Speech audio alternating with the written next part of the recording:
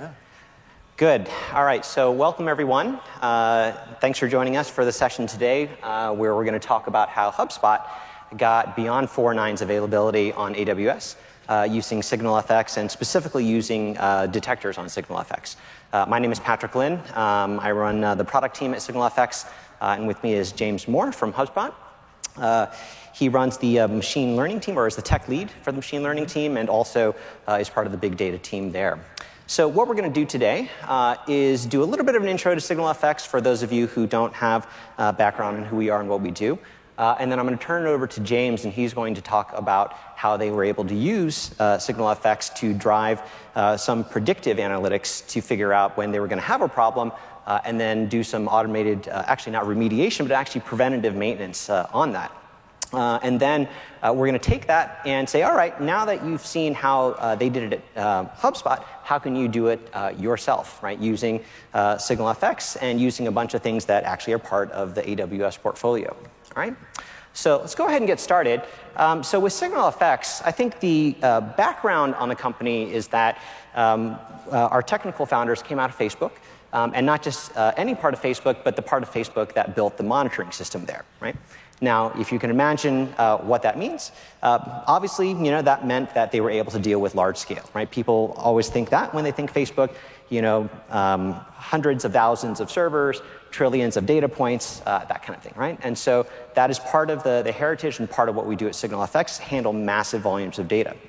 Now, probably more important than that, though, is how you can make that data useful, right? And useful for the large number of development teams that are there who are trying to actually make sense of what's going on in their environment. And so there are a few things that I think we learned from their experience there at Facebook for delivering monitoring into that environment. So the first part is that in order to provide monitoring for that kind of environment, you have to have the notion of self-service, right? Development teams and individual developers in an environment where they're moving fast and breaking things, so to speak, essentially requires that individual developers be able to say, hey, here are the metrics that I care about for my system. Here's the visualization that provides me with the insight that I need about it. Here are the kinds of patterns that I want to look for that are going to tell me when there's a problem, right? You can, of course, hand that off to operations later, but it's got to start from people who know what's going on. And so that notion of self-service is very much built into SignalFX. The second piece of this is that it has to be real time, right? When you're moving fast, right, a large part of that is making sure that if you make a change and say that change isn't going the way you expect, right, then you want to be able to revert that as quickly as possible. And so you need to be able to see what's going on as it happens. And if you want to drive automated remediation off that, for example, you also need to have faith in the data that's coming back quickly to you so you can make the necessary corrections to it. The third piece here of what they learned in that environment is that monitoring essentially is an analytics problem, right? In that kind of scaled up environment, and also in the case where you have many services being deployed, right? In today's world with you know, the serverless type stuff that you see today and so on, it's very rarely simply a matter of saying, hey, you know, this component failed, therefore that's what I care about, right? Oftentimes it's a matter of saying, you know, what are the aggregates that I care about? What are the patterns that I care about across the horizontally scaling clusters that I have, right? And so scale, real-time, self-service, and analytics, right? Those are the things that SignalFX is built on. And if you go to our booth, we'll show you how that works in the case of infrastructure and so on. But today we're actually going to talk more about how it's used also for infrastructure, but in more of a custom use case. Now, what we did with all of that experience was build an architecture that is designed to be able to scale super well and to provide streaming analytics on top of real-time data, right? And so I'm not going to go into gory detail on this slide, but I think the highlight here and the takeaway is really that when you think about typical monitoring systems, right? Traditional monitoring systems, they take in the data, they persist it to some data store, and then when you need it to render a chart or when you want to trigger some kind of alert, it will pull it out, right? Now, that works fine until you start to get relatively large amounts of data, right? and things start to slow down. So if your monitoring system starts to run into situations where you have alerts that show up minutes after something happened already, right? Where it starts to be like, hey, is that a little bit too late? It's likely because the architecture is based on that more traditional kind of system, right? And so in SignalFX, the difference is that what we do is we stream that data. We do persist it, of course, because you want to be able to use it for historical purposes, but we stream it directly to the charts or the alerts that need it so that they can act on these things in real time. Okay? All right. Now, I've been talking about analytics. Now, what do we mean when we talk about analytics? At some level, it's just saying, hey, I can apply mathematical or statistical functions to the raw data that I get. But what do I actually get out of that? Well, one of the main things that you get out of that is that it allows you to monitor the signal that matters, right? Monitor the signal rather than simply the raw data that you're getting from whatever your instrumentation is sending in. Okay? And so if I want to have an aggregate metric, right? So let's say instead of just errors, I want to look at the sum of the errors by some particular service, right? Or if you want to have composite metrics, right? I want to look at the ratio of cache hits to cache misses. Or I want to look at a derived metric. I want to look at the 95th percentile for the latency across this service rather than on an individual node. Those are the kinds of things that allow you to define the particular signal that you care about. And with analytics in SignalFX, it's not just about the signal, but it's also about defining the threshold that you can use, right? And so if you want to say things like, how do I know if a node is not like the others in the cluster? Well, then in that case, my threshold is actually going to be defined by some aggregate metric across all the different elements, right? And so if I can create a derived metric that I can then use as my threshold, then I have a really interesting way of getting to a more expressive alert, something that tells me when there's actually a problem versus, hey, it was greater than 70, right? Now, all of this is done in a streaming fashion such that you're able to look at the data in a very interactive manner. And so it's very different from the older environments where you would say, let me create this query, let me start the job, and then let me go get a cup of coffee, right? Because actually, in our case, it's going to be operating on that data as it comes in, and you're going to be able to interactively use it, play with it, explore it, and then troubleshoot on that basis, right? OK. So there's a lot of us here in the booth. I don't need to tell you about all the people, but suffice it to say we're ready to chat. And just a sampling of the types of customers that are using SignalFX. I'm sure you'll recognize most of the names here. And with that, I'm going to turn it over to James from HubSpot. I'm James. I work with the big data team at HubSpot. Now, a little bit about HubSpot. Who is HubSpot? We build marketing software to power the inbound marketing revolution. And the HubSpot big data team helps support over 50 product and engineering teams with HBase as a service. So each of these teams consists of a PM, a designer, their engineering team, and is designed to work independently. So we don't have a traditional operations team that's getting paged for everyone's services. Each service manages their own operations, which makes it even more important that when we provide a database as a service, those teams can trust that it will always work. So what problems are we solving? HBase stores all of our customer data. We have over 417 individual instances and 3,500 microservices interacting with that. We end up having to patch HBase to help support that kind of multi-tenancy, because when you have that many different services multiplied by 35,000 individual customers, ranging in size from a small startup to a company with tens of thousands or even millions of customers, the traffic patterns tend to get a little bit tricky to deal with. We also have to deal with consistent loss of service to impairment. At AWS, you will see about a 3.5% failure rate due to system impairment every month. But despite that, we got to 4 nines of availability in every cluster. Now, it's important to keep in mind that no one can stop hardware from failing. The key is to figure out how to predict that it's going to fail, if it's going to fail in a less desirable way, and manage those failures when they occur.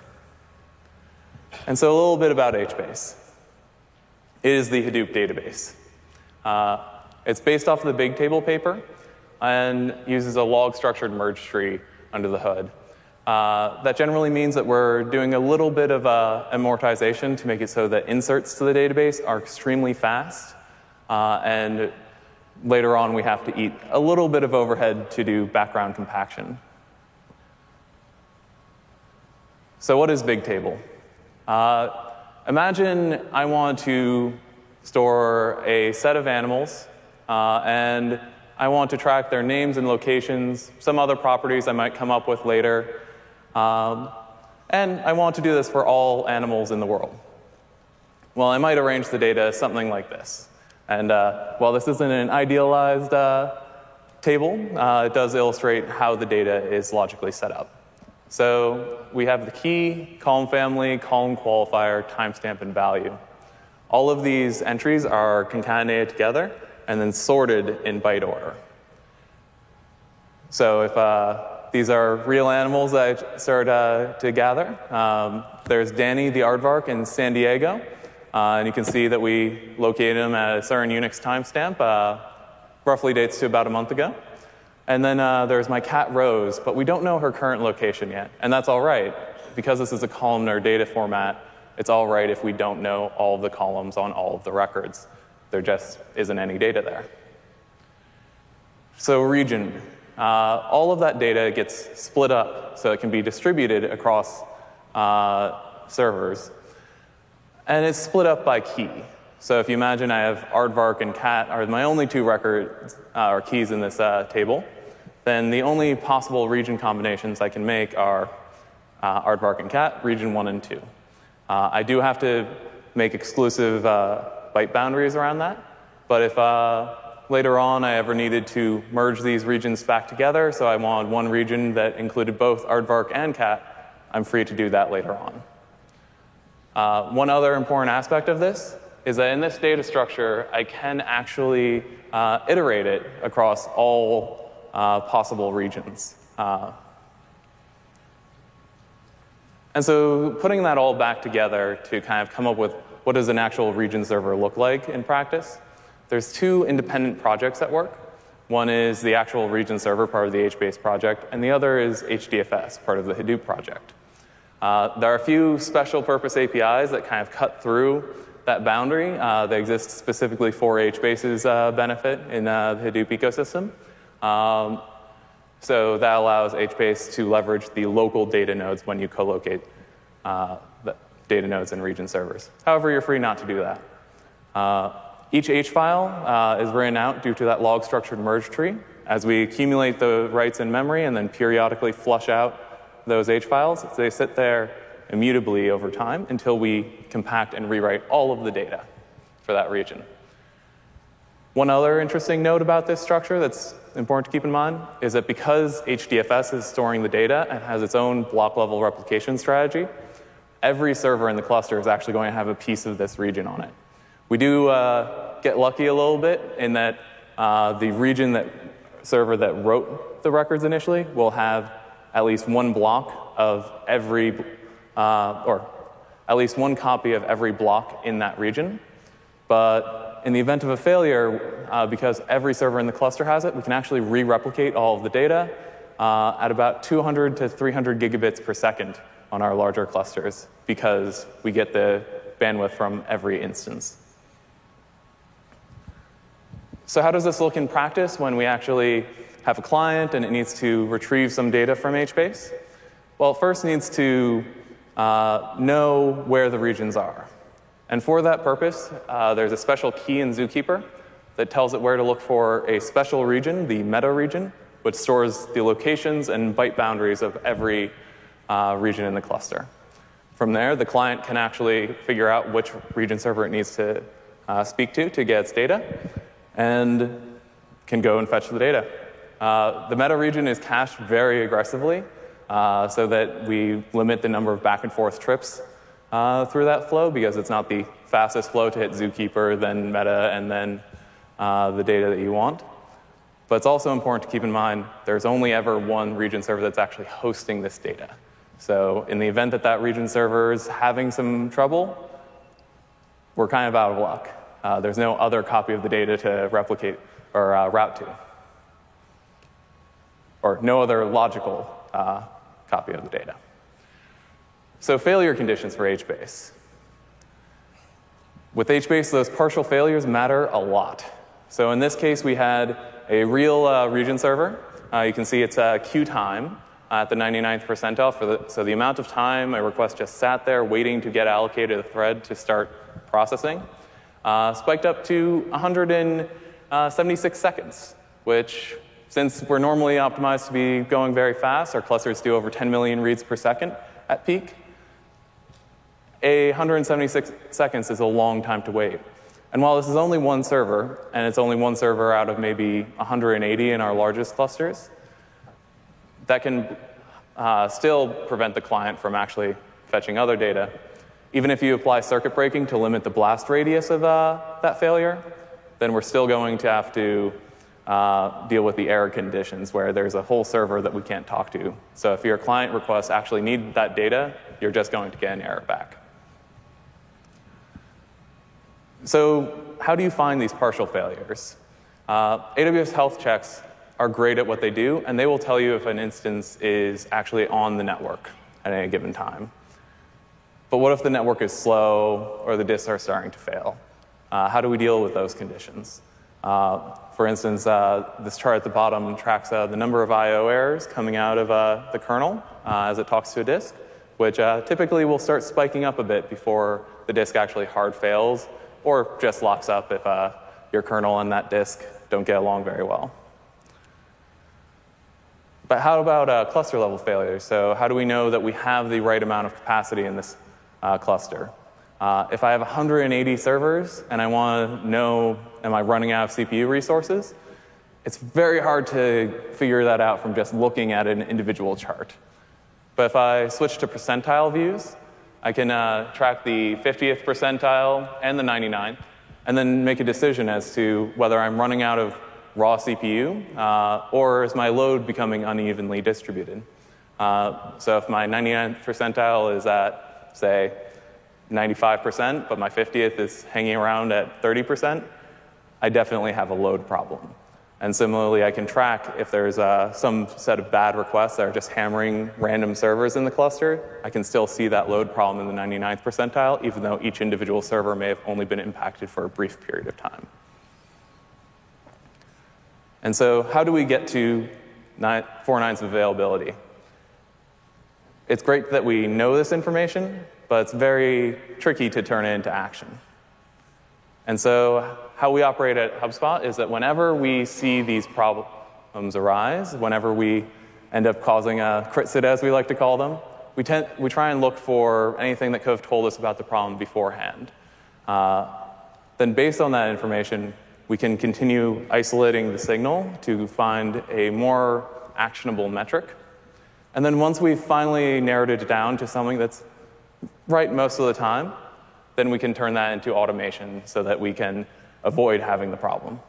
I never want to get paged because TCP timeouts are a little bit high. That would be excessive, but it might indicate a problem with that host. And if I have automation that can just strip that host away, I can avoid the problem.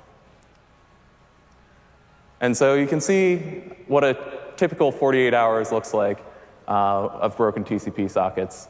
There are spikes. The AWS network might be having a brief blip that affected a few hosts that our application will ride over because it is generally fault tolerant. Otherwise, maybe a client exited very abruptly or didn't close its connections properly on shutdown. So we can end up with these TCP timeouts as the socket was waiting there, hoping for someone to talk to it, and never did. But what about a more exceptional case? So you can see here, there are a few hosts. They have some, consistently high behavior. And, individually, if we were to look at a static threshold, this wouldn't be that intriguing because if I went over a broader window of time, I'd see spikes up to these static thresholds pretty routinely. But if I go ahead and sum that over 24 hours, the signal becomes very clear that there's something wrong with this hardware. And this particular incident actually came from a period of time where we were migrating one cluster of about 100 servers from D2 instances to i3 instances, which we got a nice 2x performance boost from, which was amazing. But we ran into an issue where just a few of those instances came up and weren't doing so hot. And they had high packet loss. And eventually, when we looked at this after the fact, we found out that they had only had about 5 megabits per second of network throughput. There was just something bad about the combination of those instances and our particular kernel. And we did reach out to AWS support, and they were very helpful in resolving that in the long term. But nevertheless, I still want to have automation that can just remove these instances, because this is not something a human would notice, but computers can. And so, Tranquility. Tranquility is HubSpot's in-house auto-scaling system. It manages a pool of instances, and it's been somewhat attuned to the problems that can arise when you're talking about large databases. For instance, I never, under any circumstances, want to terminate an instance if that had the only copy of my data. I will wait and hope that maybe it comes back or anything like that. I also have concurrent restrictions where if I was to try and terminate the entire cluster at the same time, there may not be new instances for the data to go to, and it may never complete. Similarly, if the instances have scheduled maintenance, they're impaired, they were ever impaired at any point in the past, or if they're running an old AMI, I want to get them out of my cluster. This also allows us to just seamlessly roll database clusters, which we do about once every 2 months, where we can just swap the instance template, and all of our region servers will be replaced. But I don't want this to happen during quiet hours either, because I have backups running and all sorts of other high-load activities. Now, we still had those detectors that were kind of intriguing. We had a good signal coming out of them. And I wonder, how can I convert that signal into an action? And that's where the service called Adreet came in, where based on this small little YAML file, we can take in that detector and then trigger actions. So we need to send a Slack notification, nice and easy, very low risk. Or we need to replace a host, which via Tranquility is extremely low risk. Or we need to bounce a service or run a fairly large and complex job. Adreet does all of that, and it will also retry those actions in the event of failure, do all those nice things, including, in particular, rate limiting. So I would never want a faulty detector that may have been configured incorrectly to, say, trigger graceful replacements of all of my instances. I'd want to have some barrier on that, even though it wouldn't cause an issue. I just don't want to see literally every server be replaced. And so 4.9's availability really comes from this preventative maintenance. 90% of the time, we are just replacing instances. If we see kernel errors, why have an instance sitting around in your cluster like that? We have statistics going back that show that if a server ever did go impaired at any point in the past, even for a few seconds, it'll probably go impaired again, and it's better for us to remove it proactively. And fundamentally, when you're in AWS, there's no cost to doing this. We can churn all of our servers once a month, and we will get fresh hardware every time. If there was something actually problematic about the underlying hardware, Amazon can replace it or work to mediate that. And similarly, it may just be our particular kernel on that particular piece of hardware just hit a condition it didn't like. But we're still making all of these things better. So as we grow, we've kept finding new issues, and that's where we've had to lean into monitoring and automation to find these preventative signals and then carry forth and trigger actions to remediate these problems. As we've scaled up, we encountered an interesting issue where all of our MySQL instances needed to have their volumes resized constantly because we needed to scale up throughput, or there was other issues going on. and we can also automate that via Dreet. All right. Great. So I'm going to switch over here and tell you a little bit about how you can do this yourself. Wi-Fi seems to have gone a little sketchy on me, so I'm going to rely on screenshots that show you how to go ahead and do this. I actually went through our demo system to go look for metrics that might be relevant, right? So happened to find one that looked a lot like the one that James was using himself. TCP retransmits, a little bit different, but close enough, right, for government work. And so I found that signal, and I charted it, right? And when you take a look at it, you're like, hey, that's kind of not very interesting because it's just noisy, right? You don't see a whole lot of interesting stuff in there. Maybe you could make an argument that there's a bimodal distribution, but that's not super, super insightful. So what I did then next is go ahead and take a look at a longer time frame, because maybe there's something lurking historically that will show me something interesting. And sure enough, when I went ahead and looked at the last day, oddly enough, we had a whole bunch of noise in the system, which was showing me that there was a higher level of these retransmits happening during a particular period of time. Now, looking at that noise as a bunch of lines, again, not telling you a whole lot, and that's where the analytics come into play, where I played around with a couple of different variations on this to say, hey, maybe it has to do with a region that's having a problem, or maybe it has to do with a particular service that's having a problem, or maybe it's a particular instance type that's having a problem. So I tried that out. That took about 30 seconds. I got to a view which showed me that, in fact, there's a particular instance type that was exhibiting a much higher rate of these retransmits than everything else. And it turns out that they're I3 2x largest, right? So random fact, in our case, something happened, and we got our signal. Now, once you have that signal, it's a simple matter to go ahead and say, great, I have the thing that I care about. What I want to do then next is say, how do I make sure that I find that pattern when it happens again? And so there are a variety of different ways of looking for patterns that we provide to you. The standard ones that people often start with are just, hey, I want to use a static threshold. So if it's greater than, I think, maybe 8 or something like that, maybe I should be told. But oftentimes, you don't know what that number is going to be ahead of time. Right? Or maybe the signal is something that has some periodicity to it so that it's different on Mondays than from Thursdays, right? So how do you take that into account when you are looking for those kinds of patterns? And so in our case, what I simply did was pick the sudden change detector, which just says something like, hey, if it looks different in the last 5 minutes relative to the last hour, then let me know, right? So I went ahead and did that and tried it out.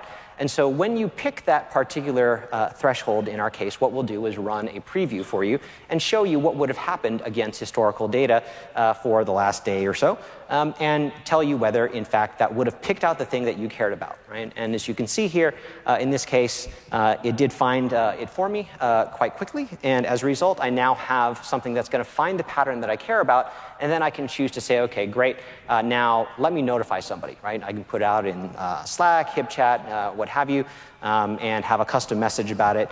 Or in this case, I can say, let me output that in a webhook, and then you can take advantage of that to go ahead and drive some automation.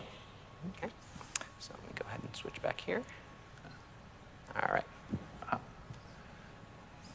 So once we have that webhook and we start thinking about automation, an obvious choice inside of AWS is to use Lambda.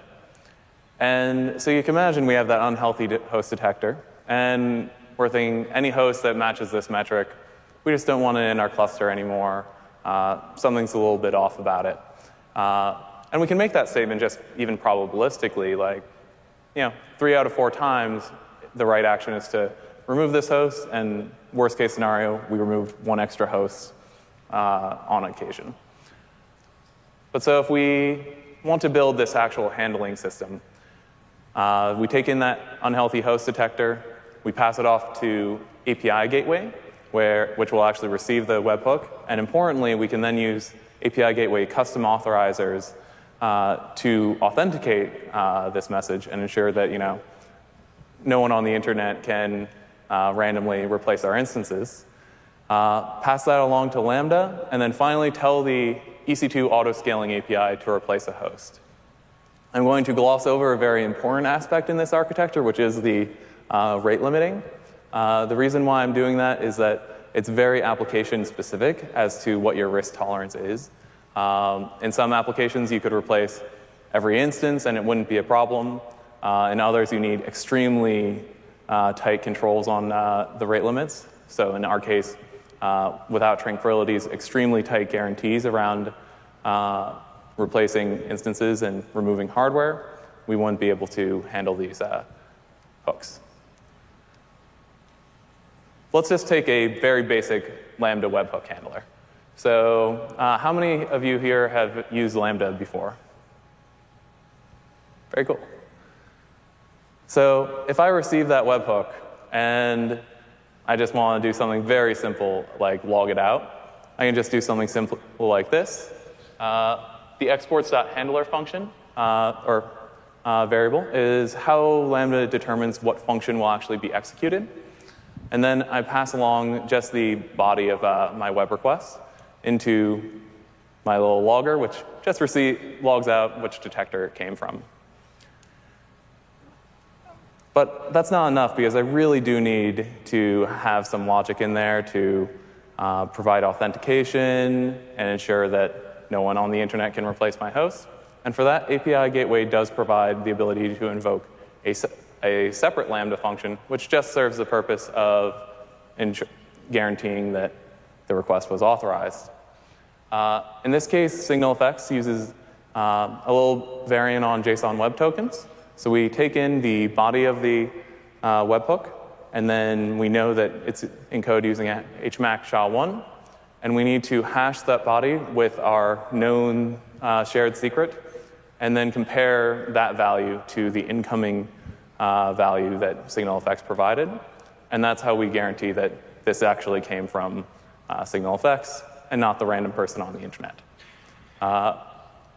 In the event that it doesn't, we just need to respond with a 403. And there's a little bit of logic in the custom authorizer spec to return those responses. So let's log which host came in that was unhealthy. So in the event that we receive that webhook, one of the first things that we have to do is flatten out the input JSON. So the inputs include potentially multiple metrics and have different dimensions on that. For most practical purposes and every implementation we have at HubSpot so far, we just take the leaf nodes from that tree because that provides us the information like host and other related dimensions. Most of our metrics that we actually fire alerts on are also single metrics. So let's go ahead and flatten the inputs. And then just log out, console.log, receive detector for webhook.detector, and host dimensions.host. We then 200 back, which gives us a nice little handler, and I can log something, which is not the most useful place to put the information about the host. Now let's take a look at the auto-scaling API.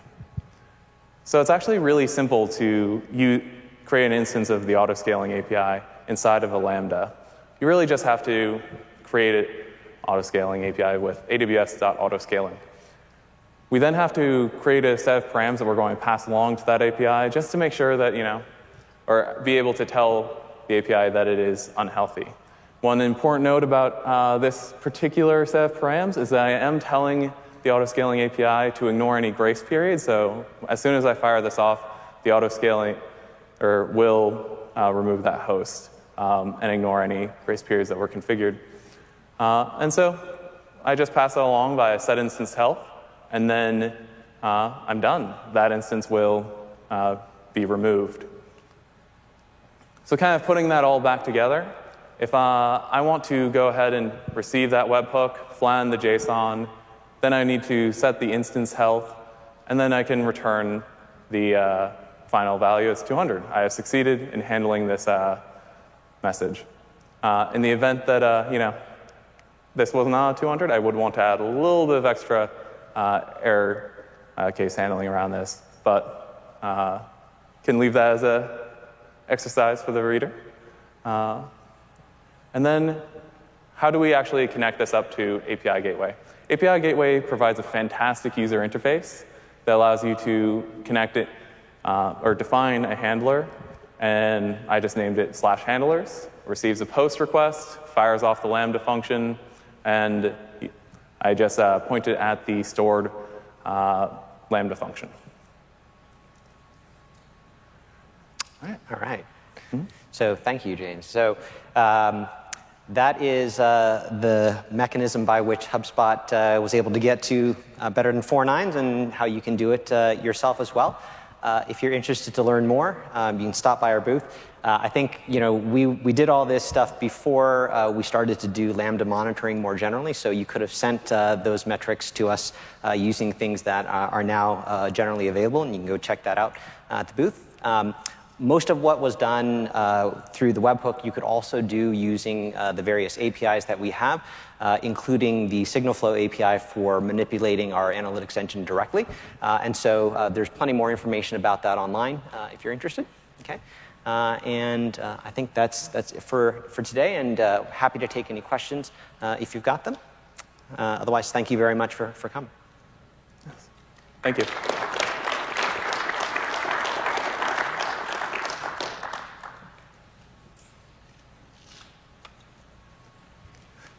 Hey, Chris. Yes. So we use all of the analytics suite that's available. So that includes the percentiles, summation over time on the metrics is a really common use case. And we have done some cross-correlation between 2 or more metrics, but the results of that have been a little bit noisier than we'd like, just because if you're trying to make a greater than other metrics statement, we tend to have problems finding metrics that are clean enough that we get a reliable signal out of that approach.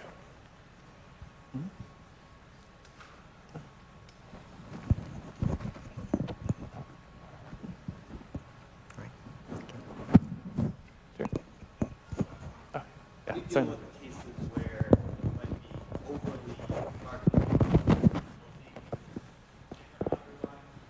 Issue. So keep marketing your instances unhealthy. How do you detect that scenario? Definitely. So we do have support, particularly for extremely small clusters in Idri, to rate limit by any combination of dimensions. So you can string together dimensions like cluster, host, anything else you think of tossing in that metric. And then we can set that by just a simple interval rate limit. For the most part, though, our larger clusters are fairly resilient to overmarking, and we're pretty all right with having them overmarked, because we will replace them about once every 2 months anyway. Mm-hmm. Cheers. Actually, I'm just curious, when do you decide when to implement this? And do you know what the actual impact is of setting this up? Oh, certainly. So this was something that we progressed to over a long period of time. So the first step is to start collecting data and build that historical backlog. For us, like when I say that we lose about 3.5% of our instances, we actually have about 3 years of historical data on a fleet of several thousand AWS instances to say, yep, this is the number. And then similarly, we have this big historical record for what does an HBase server look like across many dimensions and many metrics. Over time, the point where you really get to wanting to automate it fully is that you start seeing that this alert came in and you do exactly this action. And once you get to that point, you really want to start cutting out the people from that equation, because no one wants to get woken up just to press a button. Mm-hmm. Thank you. Cheers.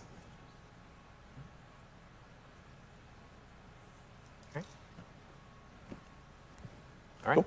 We're good. Thank you. Thank you.